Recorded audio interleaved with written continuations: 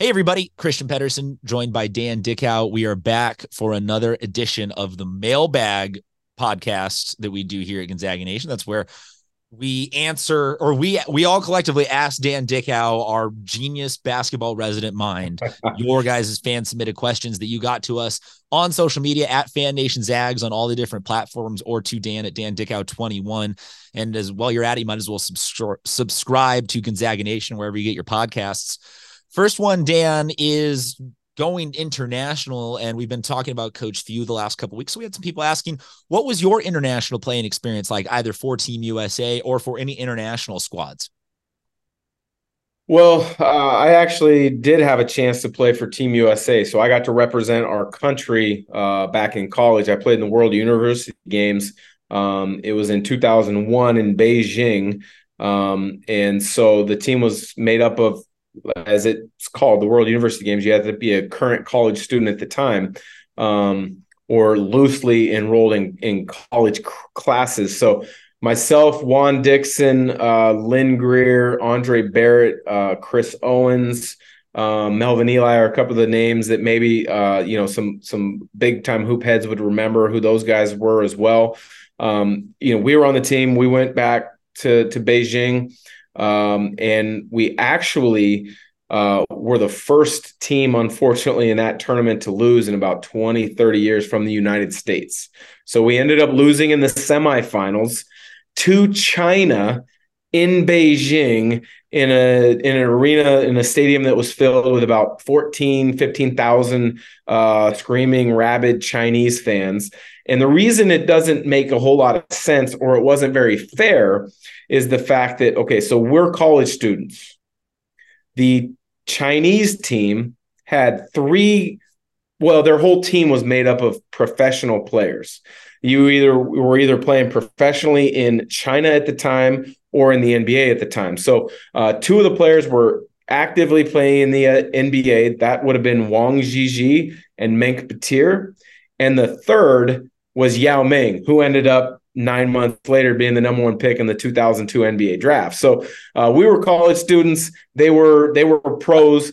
And it was a close game. I remember clearly, I think we were down one with less than a minute left, and one of our players, Juan Dixon, I believe it was, drove the lane, shot a floater. Yao Ming came over from the weak side and goaltended it, right? In international play, if the ball hits the rim and the ball's rolling on the rim, you can knock it off. That's fine. But it's same as far as if the ball hasn't hit the rim and the shot is on its downward trajectory, you can't touch it. Well, Yao Ming goaltended the shot on its downward trajectory. Officials didn't call it.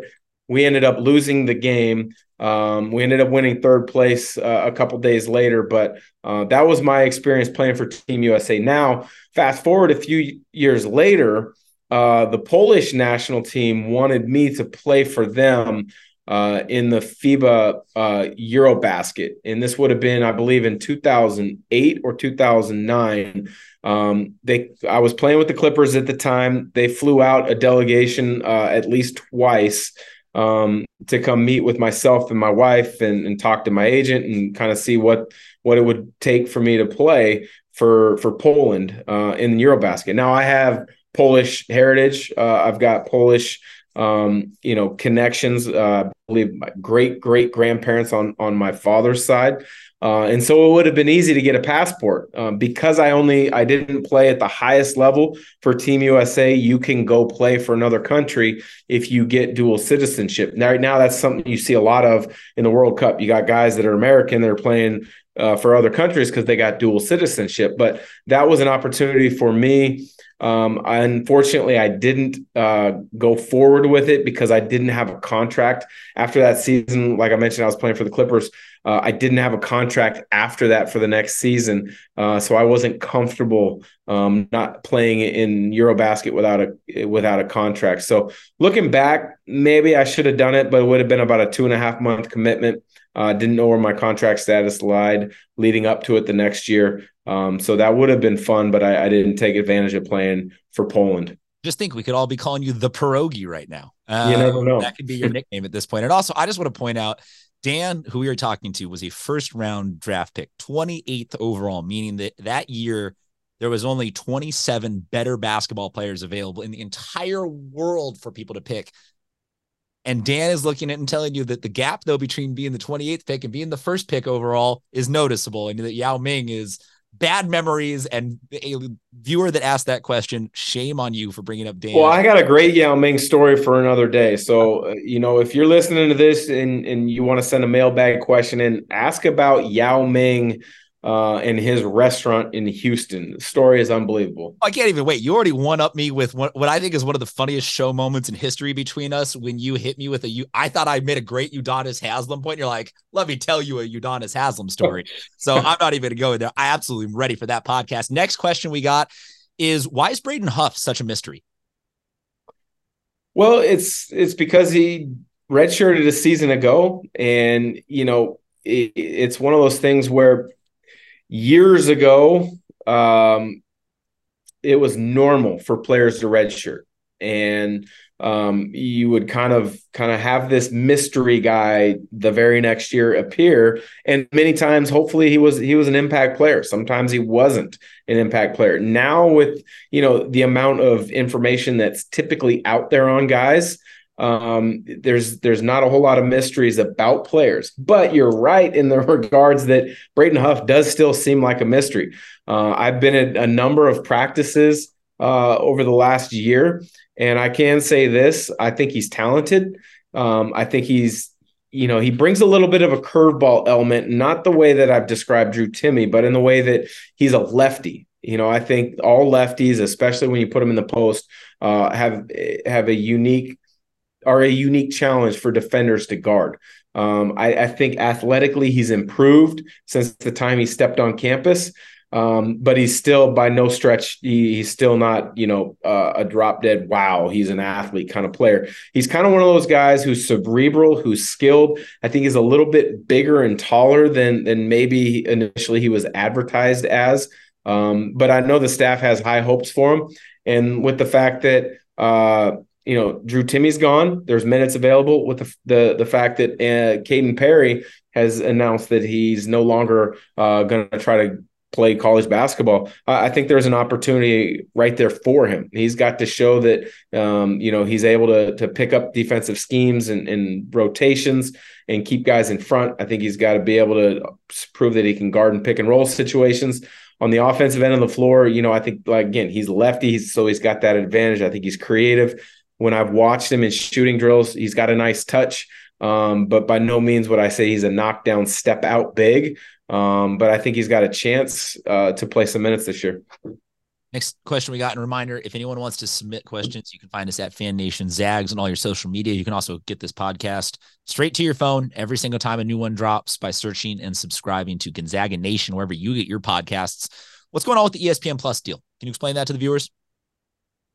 A lot was made about this ESPN Plus deal, and I get it. ESPN is the name in college sports and just sports in general that a lot of people gravitate to and flock to. But really, the only change that it makes for Gonzaga fans are the ones that live outside of the region that gets the KHQ and root sports games. So, if you were a Gonzaga fan living in Illinois or living in on the East Coast, you probably couldn't get those regional games unless you got creative, with your TV provider services, or if you were willing and you could figure out how to get the WCC Sports website to work and stream properly. I've had a number of people ask me, hey, what goes on with it? And I'm like, I have no idea. That's well out of my, job description. I like that just because you work in media, you somehow know the coding on the back end of the WCC website. Yeah, for sure. For sure. So I think what this does is it allows, anybody to buy an ESPN Plus membership and have access to all those games, through the ESPN platform, their website. So it should be a lot easier. We actually had an interview last week with WCC Commissioner Stu Jackson, and we talked about the ESPN Plus deal and what it meant. And he was really excited about it because it gets them on a number of different platforms streaming and outside of the normal just net TV network box. So he's excited about it. So he explains it in much more detail. So if you want to hear kind of the nuts and bolts and how it's going to impact some of the other sports and other schools, that'll be a great podcast to listen to as well. And I don't think that the studio that we've been building is completely under wraps, because our last week that we connected, you were in there and you showed off a little bit of it. So I'm apologize to our wonderful, absolute saint of a content coordinator creator who is our boss, if I'm spilling the beans here, but that studio is fire. Absolutely amazing. You guys are going to love the shows that Dan is producing in there. It is going to be such a jump, like a quantum leap forward. Absolutely, you guys are going to be ready. And that's a great one to kick it off with. I know you guys have been doing some other ones, but that Stu Jackson was going to be a lot of fun. Last question we got is... Yeah, on that, I'll just say we've recorded a couple virtual in the studio, but then we've also recorded it in person with Greg Heister that'll be releasing soon. We've got 3 Gonzaga players coming in later this week. So those will release later on down the road in the fall. So our content game is definitely picking up. You smell that, America? Dan Dickau's cooking with gas finally. That man has got himself a beautiful studio. It makes his hair even look good, which I know you guys like to clown on Dan for that sometimes. Perfectly coiffed back there. Feathered and lethal is Dan Dickau today. Last question we got for you, Dan, is Marcus Adams to BYU. What the hell is that? I don't know. I think it's one of those things, and I touched on it on a podcast the other day, is like, hey, look, there's something going on that we don't know. You go to Kansas, a blue blood, and it's not right for you. Are you scared of competition for minutes? I don't know. And he ups and leaves. He commits to Gonzaga. He's only committed to Gonzaga or signed with Gonzaga for about a month. Then things may not be what he wants as far as thinking how the minutes are going to go, and he up and leaves again. So, it is what it is these days. Players are around this type of approach now more than ever, because of that's the AAU basketball world. That's even the high school basketball world now. So it's not a big deal, unfortunately, to kids these days to up and leave so quickly and so many times in such a short time frame.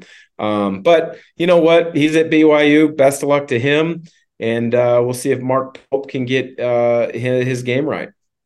You could have answered that a lot less politely, but a lot more succinctly by saying, don't know, don't care. He's not our problem anymore. Wish you well. Don't let the door hit you on the way out, kid. Maybe I'm just harsh for that. That's all that we got in this week's mailbag edition. Somebody please hop on some social media and ask Dan about Yao Ming. Just, if I need to do it, Dan, I'll tweet at you. Yao Ming, ? Because I want to hear that question. So make sure you guys tune in to the next Gonzaga Nation by searching and subscribing, like we said, to Gonzaga Nation, wherever you get your podcasts, or Fan Nation Zags on all the social media. Talk to you guys soon.